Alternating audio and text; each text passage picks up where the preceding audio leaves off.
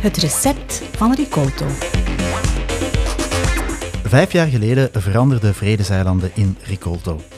Een vanuit België bestuurde ontwikkelings-NGO veranderde in een internationale organisatie die het systeem achter ons eten eerlijker, transparanter en milieuvriendelijker maakt. Waarom? Omdat iedereen recht heeft op goed eten. We werken daar niet alleen aan in landen in Afrika, Azië en Latijns-Amerika, maar dus ook in België. Ik ben Jelle Goossens en ik werk sinds 2006 voor Vredeseilanden, nu dus Ricolto. In het recept van Ricolto praat ik met collega's over hoe ze met goed eten de wereld veranderen. 5 vragen over 5 jaar Ricolto, over het verleden en over de toekomst.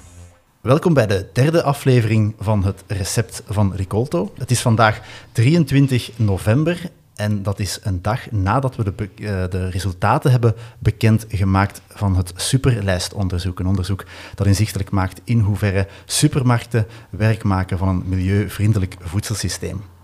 En dus leek het mij een goede gelegenheid om daar met iemand over te praten die daar de voorbije 5 jaar best wel aan gewerkt heeft. En dat is niemand minder dan Liesbeth van Wilder. Hallo. Dag Liesbeth. Misschien moeten we voor de blije luisteraar toch even introduceren wie je bent. Wie is Liesbeth van Wilder? Wel, ik werk ongeveer al 8 jaar bij Ricolto, het vroegere Vredeseilanden. Ik ben eigenlijk gestart in de regio West-Afrika. Ik ben gestart als junior bij de BTC, het ontwikkelingagentschap van de Belgische overheid, dat nu Enable noemt. En ik was gedetacheerd binnen de NGO Vredeseilanden.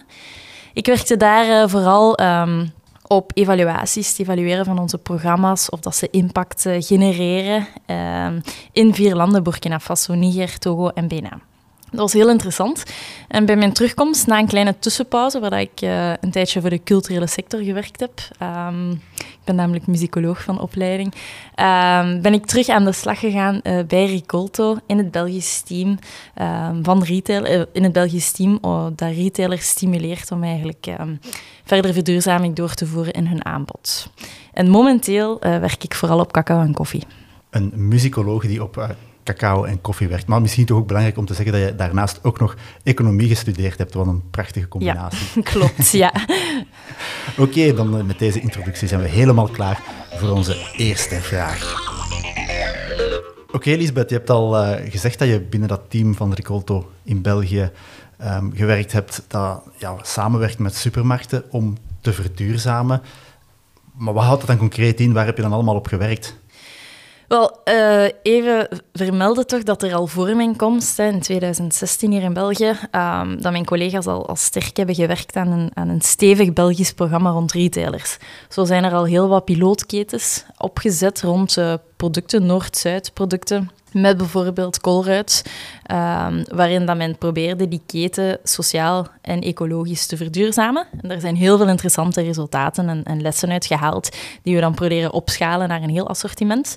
En daarnaast hebben collega's ook op sectorniveau gewerkt met bijvoorbeeld de federaties VEVIA, de Voedingsindustriefederatie, en Comeos, die van de retail, om te kijken hoe dat we ook op hoger niveau met alle retailers samen stappen vooruit kunnen zetten richting een duurzamer aanbod. Dus dat was een hele mooie basis om mee te beginnen. In 2016 merkten we met het team al snel, als we spraken met retailers, dat we botsten op de consument. De consument die eigenlijk zogezegd niet meer duurzamer wil consumeren en dat eigenlijk de belemmering was voor retailers om verdere stappen te zetten. Wat die consument er niet voor wil betalen. Was dat het argument dan? Ja, kort door de bocht komt het daarop neer. Nu, de consument aan de andere kant zegt, ja, ik wil ook niet dat er op mijn kassaticket producten staan waar dat er ontbossing achter zit of waar dat de boer geen eerlijk loon voor krijgt. Maar ik weet gewoon niet wat te kiezen. Het moet natuurlijk wat prijsredelijk blijven, maar duurzaam is niet per se altijd duurder. Dus je zat daar toch wel met een padstelling. En dan zijn we gestart met de burgerbeweging. Ik ben meer dan mijn kassaticket.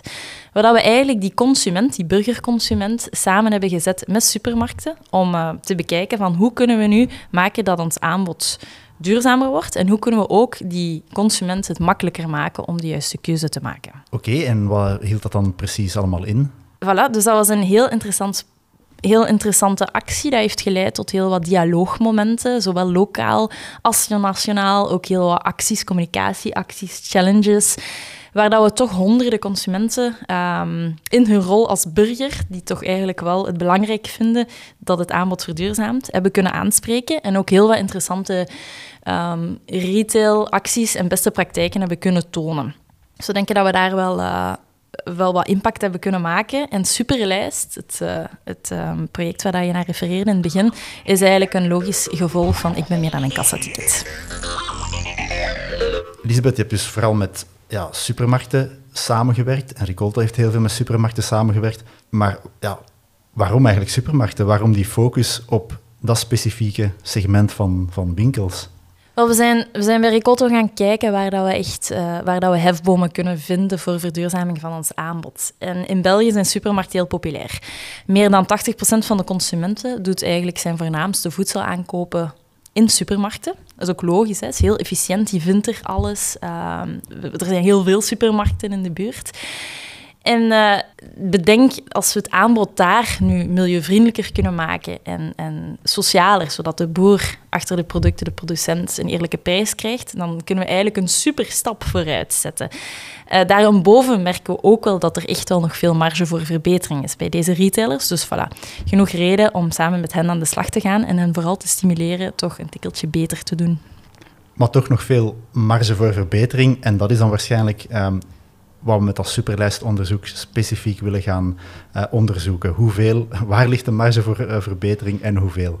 Ja, klopt. De Superlijst is enerzijds een onderzoeksproject, anderzijds een campagne dat eigenlijk probeert te kijken en inzichtelijk te maken voor publiek en retailers hoe goed dat supermarkten het tegenwoordig doen om consumenten eigenlijk duurzaam te laten consumeren en hen te begeleiden daarin.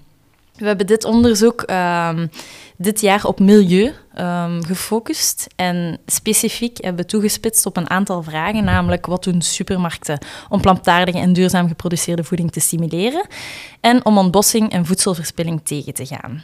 Voilà, we tonen zeker waar dat de goede praktijken zitten, want die zijn er en die mogen getoond worden.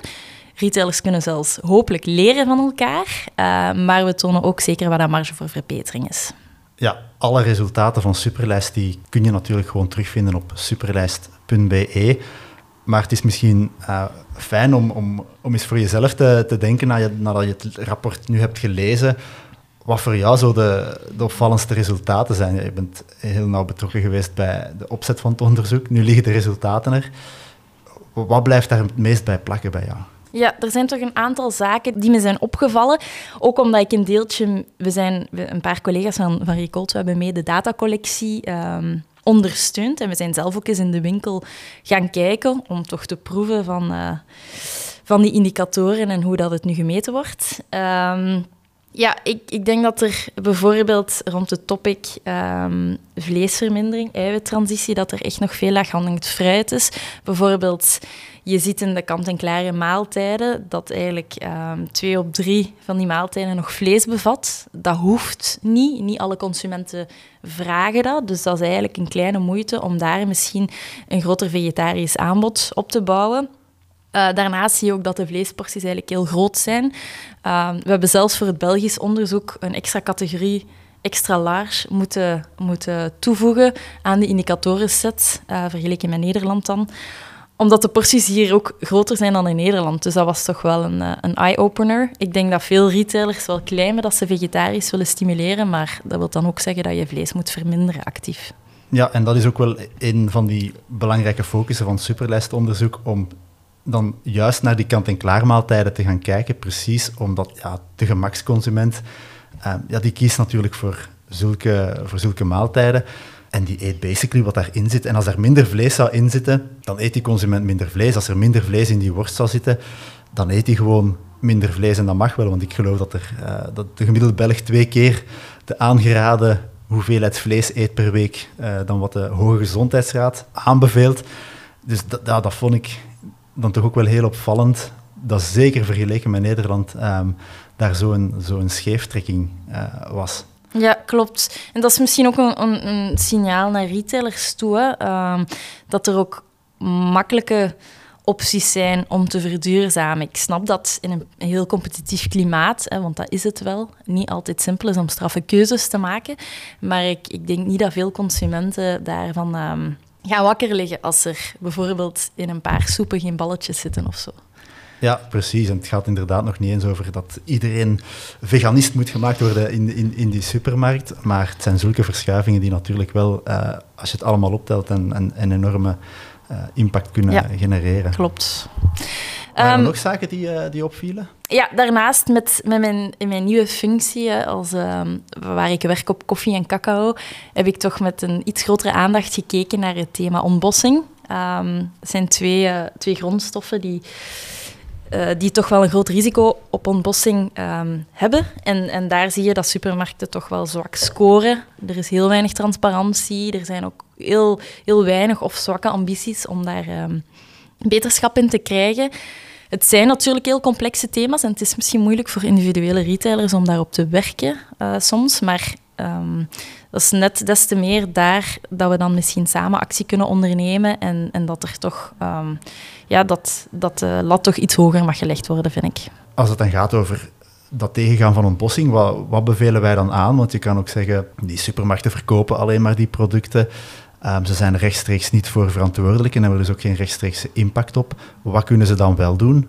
Ja, allereerst blijven inzetten op transparantie en traceerbaarheid. Hè.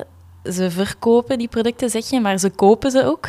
Dus weten wat je koopt en van wie je koopt. Dat is heel belangrijk. Kijken of de producenten of de locaties waar dat je van koopt, dat er geen risico op ontbossing bestaat.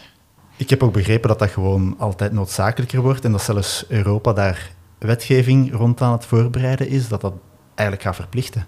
Ja, klopt. Hè. De zogenaamde European Due Diligence wetgeving zal bedrijven vragen om eigenlijk om aan te tonen dat hun ketens ontbossingsvrij zijn. Ja. Dus dat zal zeker een extra stimulans zijn voor retailers om hier hard op in te zetten. En daarnaast denk ik dat supermarkten ook zeker kunnen deelnemen aan nationale initiatieven, dialogen, die proberen te werken rond een bepaald product en inzetten op het ontbossingsvrij maken van die ketens, zoals er nu al bestaat in België rond cacao, het initiatief Beyond Chocolate. Dat ze daar zich vol een bak in engageren en straffe ambities durven voorop stellen en die ook waarmaken. En gaat het dan alleen over hun eigen huismerken? Want dat zie je wel vaak, zoals in Lidl, zoals in Colruyt, dat er binnen de eigen huismerken van alle initiatieven genomen worden, die ook zichtbaar worden in de winkel. Maar daarnaast liggen er in veel winkels natuurlijk nog ook honderden andere merken. Ja, inderdaad, dat hebben we gezien bij het superlijstonderzoek. Hè? En dat is toch wel spijtig, want we zijn ervan overtuigd dat supermarkten ook een impact hebben op de zogenaamde A-merken, hè, de niet-huismerken. Ook daar kunnen ze bepaalde standaarden eisen of inzetten op meer traceerbaarheid. Wat niet wil zeggen dat ze gewoon de verantwoordelijkheid moeten doorschuiven naar de actoren voor hen. Hè. De leveranciers zou iets te simpel zijn. Daarom pleiten we er ook voor dat ze echt intens gaan samenwerken met die leveranciers om bijvoorbeeld te werken aan ontbossing.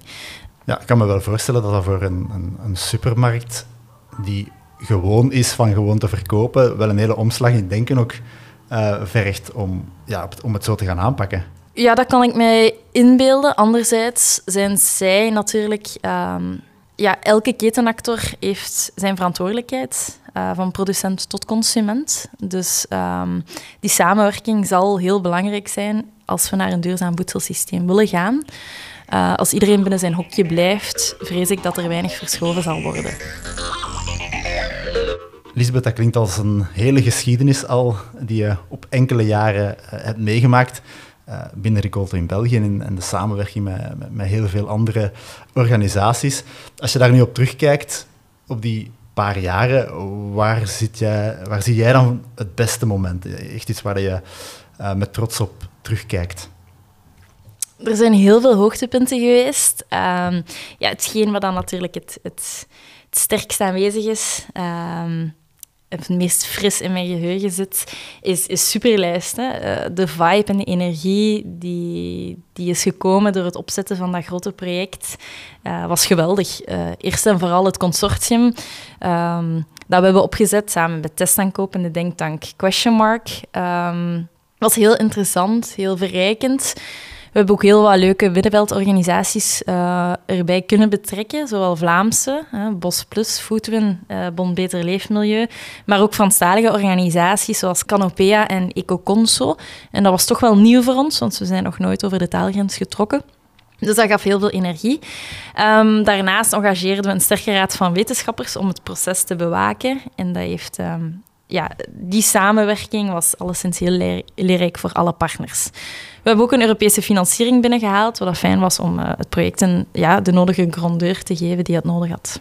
Ja, dat klinkt wel ook als iets dat heel intensief is om zo'n verschillende partners ook samen te laten werken. Van testaankoop tot onszelf, Ricolto, Bon Beter Leefmilieu, tot een Nederlandse organisatie dan, die Question Mark is. Gaf dat ook communicatie-issues soms?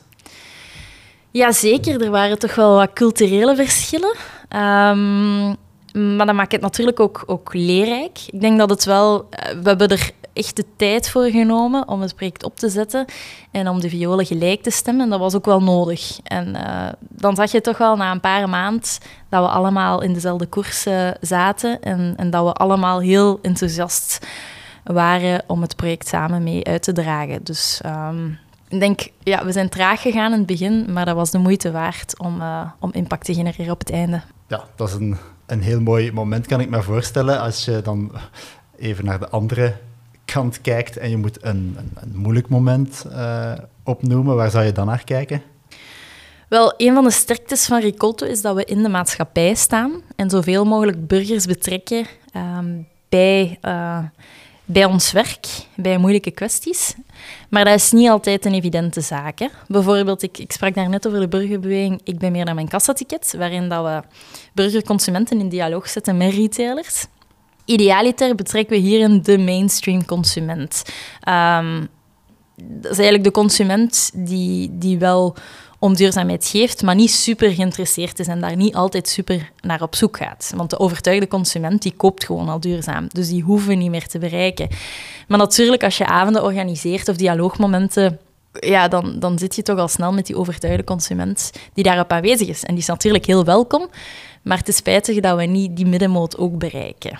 Ja, ik zie die spanning wel, hè, dat je enerzijds via supermarkten wil werken, omdat daar die mainstream consument zit, hè, die 80% of meer die je wil bereiken en die je in beweging moet krijgen. Maar dat is inderdaad niet die persoon die na het werk veel tijd wil vrijmaken om daar in de diepte over te gaan reflecteren en discussiëren. Dus wat zijn dan zo acties die we hebben ondernomen om toch in die netwerken binnen te dringen en die mensen hun stem toch binnen te brengen in dat debat? Ja, eerst en vooral gaan we telkens op zoek naar laagdrempelige formats, waarbij dat mensen niet superveel tijd moeten vrijmaken of heel veel energie moeten stoppen in een activiteit, zodanig dat je wel ook de minder geëngageerde burger bereikt. En dat is op zich wel fijn. Hè? Het verplicht ons om heel creatief te zijn, om continu onszelf kritisch te bekijken en eruit te vinden. Daarnaast zetten we ook slimme partnerships op. Bijvoorbeeld met organisaties zoals Gezinsbond of Ferm, die niet automatisch met duurzame voeding worden gelinkt, maar die wel bijvoorbeeld kookworkshops organiseren of avonden met interessante sprekers. En daar kunnen we dan samenwerkingen uitbouwen, waar we toch een heel ander publiek bereiken dan dat Ricolto normaal bereikt. En dat is sowieso leerzaam voor ons en voor hen ook. En we merken dat we toch daar eigenlijk al succes in... Ja, eigenlijk organisaties die ook met voeding en eten bezig zijn, maar vanuit een compleet andere insteek dan duurzaamheid. Gewoon de fun van het koken, de inspiratie, het samen zijn. Ja. En ook bij Superlijst hebben we burgers proberen betrekken. Hoe hebben we dat proberen doen? Wel, we hebben enkele avonden met burgerpanels georganiseerd, waar dat we eigenlijk de resultaten van Superlijst in preview hebben hebben meegegeven met een groep burgerconsumenten en gevraagd hen daarover te laten reflecteren en ook een stuk aanbevelingen te geven vanuit het consumentenperspectief. En dat was eigenlijk heel interessant. Die aanbevelingen, daar gaan we verder mee aan de slag op de superdialoog die op 8 december zal plaatsvinden in Brussel. Dus alle welkom daar. Ja, en zo zetten we die gedachte van die dialoog tussen supermarkt en consument, die via Ik ben meer dan mijn kassaticket ooit ontstond, zetten we die eigenlijk wel verder zo. Hè? Ja, klopt. Ja, je bent bij Vredezeilanden begonnen en Vredezeilanden is dan omgevormd tot Ricolto toen we de sprong maakten van Belgische organisatie naar een internationale organisatie. Zo is het althans juridisch ook vanaf 1 januari 2018 georganiseerd. Maar goed, dat is natuurlijk een juridische structuur. Heb jij dat ook in de praktijk kunnen merken, dat Ricolto een internationale organisatie is geworden? Ja, zeker. Eerst en vooral het hoofdkantoor. Vroeger was Ricolto of Vredezeilanden België het hoofdkantoor. Nu zijn wij gewoon een kantoor zoals de anderen. Hebben wij een eigen programma in België. En dat is heel interessant om zo ook samen te leren met de andere regio's, want we werken een stuk op dezelfde materie. Daarnaast, ik volg eigenlijk ook een stukje nog steeds leren en evalueren op. En daar is het wel heel interessant om heel veel collega's te horen en te zien rond hoe dat zij omgaan met het evalueren van hun programma's, welke indicatoren dat zij gebruiken om te meten of dat we goed bezig zijn of niet. En zeker omdat onze programma's, zoals ik daarnet zei, vaak gelijkaardig zijn. Hè. Bijvoorbeeld in Indonesië is men ook bezig met goede voeding op school, net zoals in België. Dus dat is wel fijn om te zien wat dat de raakvlakken zijn. We hebben vorig jaar bijvoorbeeld een bepaalde evaluatietool getest. Die noemt Social Return on Investment, waar je eigenlijk gaat kijken wat dat de maatschappelijke waarde is of de maatschappelijke impact van onze activiteiten. En dat is een meetmethode die we hebben getest op verschillende projecten in België, maar ook in Congo als Indonesië. En daar hadden we ook een heel internationaal team dat eigenlijk een jaar lang heeft samen geëvalueerd en geleerd. En dat is toch wel nieuw. Ja, dus daar werk je eigenlijk primair samen in een internationaal team waar dat je moet afstemmen welke projecten gaan we evalueren met die nieuwe techniek, hoe zetten we die op scherp enzovoort. Ja, klopt. En ook in mijn huidige functie, waar ik cacao en koffie opvolg, zit ik in een internationaal team. Wordt aangestuurd door mijn collega Abdoulaye, die in Ghana verblijft. Dus dat is heel fijn om met hem samen te werken, met mijn andere collega's in alle regio's en om samen internationale doelen te hebben. Het zou het ook heel erg steek om zo internationaal te werken, want de bedrijven die we willen stimuleren om hun productie en hun toeleveringsketens rond cacao en koffie te verduurzamen, werken natuurlijk ook internationaal. Het zijn multinationals. Dus in die zin is onze aanpak eigenlijk meer conform met de impact of hetgene wat we willen bereiken. Ja, een internationale markt vergt een internationale aanpak Voilà. Met een internationaal team. Ik kan me voorstellen, internationaal werken klinkt super evident vanuit het idee, maar ik kan me ook voorstellen dat dat niet altijd evident is, omdat je met verschillende talen, verschillende culturen, verschillende tijdzones zit. Loop je daar tegenaan? Of is dat toch iets waar we ook op geleerd hebben misschien en vooruit op zijn gegaan? Ja, natuurlijk, dat is iets, die culturele verschillen, dat is iets wat mij heel hard interesseert. Ik ben natuurlijk ook in het buitenland gaan werken en dat vind ik net zo leuk. Ik kan me inbeelden dat sommige mensen het daar ietsje moeilijker mee hebben. De technologie helpt ons ook. Hè. Zeker sinds corona zijn we allemaal heel erg gewoon om te videocallen en alles te doen wat ervoor zorgt dat die afstand toch een stuk verkort en dat je mensen toch ziet, al is maar virtueel. Dus dat maakt dat je toch wel een goed contact met hen hebt. En ja, die tijdzones, dat is moeilijk. Hè? Soms als je in een meeting zit met iemand van Indonesië en iemand van Latijns-Amerika, is het quasi onmogelijk om een gemeenschappelijk uur te vinden. Maar we zijn flexibel en dat vind ik eigenlijk net heel tof in deze job. Dat klinkt al als een hele geschiedenis, ook al gaat het maar over een paar jaar. Ricolto bestaat ook nu 5 jaar officieel, maar als je nu 5 jaar verder zou kijken, wat zou je dan zien of wat zou je hopen? Ik hoop dat we vooral onszelf blijven. Hè. Ik vind Ricolto een heel toffe, frisse en dynamische organisatie. Dat is ook de reden waarom dat ik hier nog steeds werk. die heel innovatief is. En ik denk dat we dat moeten blijven zijn. Altijd dat tikkeltje of dat stapje voor zijn. Blijven experimenteren met nieuwe businessmodellen. Een usual suspect verbinden. Ook al resulteert dat soms in wisselend succes. Hè? You win some, you lose some. En die lessen die we daaruit plukken, die moeten we natuurlijk blijven verankeren en opschalen. Zodat het niet bij kleine experimenten en pilootprojecten blijft, maar dat ook bijvoorbeeld bij supermarkten, dat het gaat over grotere assortimenten, dat we echt die lessen mainstream maken. Hè? Dat betekent dat voor jou concreet dat we over 5 jaar, als we naar de supermarkt gaan, ik kom buiten en dat mijn winkelkar eigenlijk, zonder dat ik daarbij heb moeten nadenken, gewoon duurzamer en gezonder is. Ja, dat zou heel fijn zijn, hè? Dat gewoon alles oké is. Want men zegt vaak, ja, maar de consument moet keuze blijven houden. Daar ben ik helemaal mee eens. Hè? We moeten kunnen kiezen tussen donkere chocolade en melkchocolade. Voilà, of misschien iets beter of minder kwaliteit of iets duurder, minder duur. Maar je zou niet moeten kunnen kiezen tussen in dit product zit mogelijk wel ontbossing of heeft de boer geen correcte prijs en het andere wel. Dat is eigenlijk een keuze die je niet mag hebben.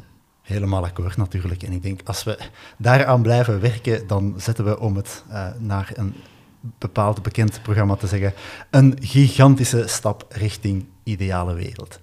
Liesbeth, ontzettend bedankt om hier tijd voor te maken. Heel graag gedaan. En jullie allemaal bedankt om te luisteren. En als je ons wil helpen om deze podcast bekender te maken, dan kan je dat door die podcast gewoon door te sturen, mensen erover te vertellen en ook op platformen zoals Apple Podcast of Spotify reviews achter te laten. Dat helpt altijd om de podcast iets meer naar boven te krijgen in alle feeds. Heel hartelijk dank om te luisteren en graag tot volgende maand.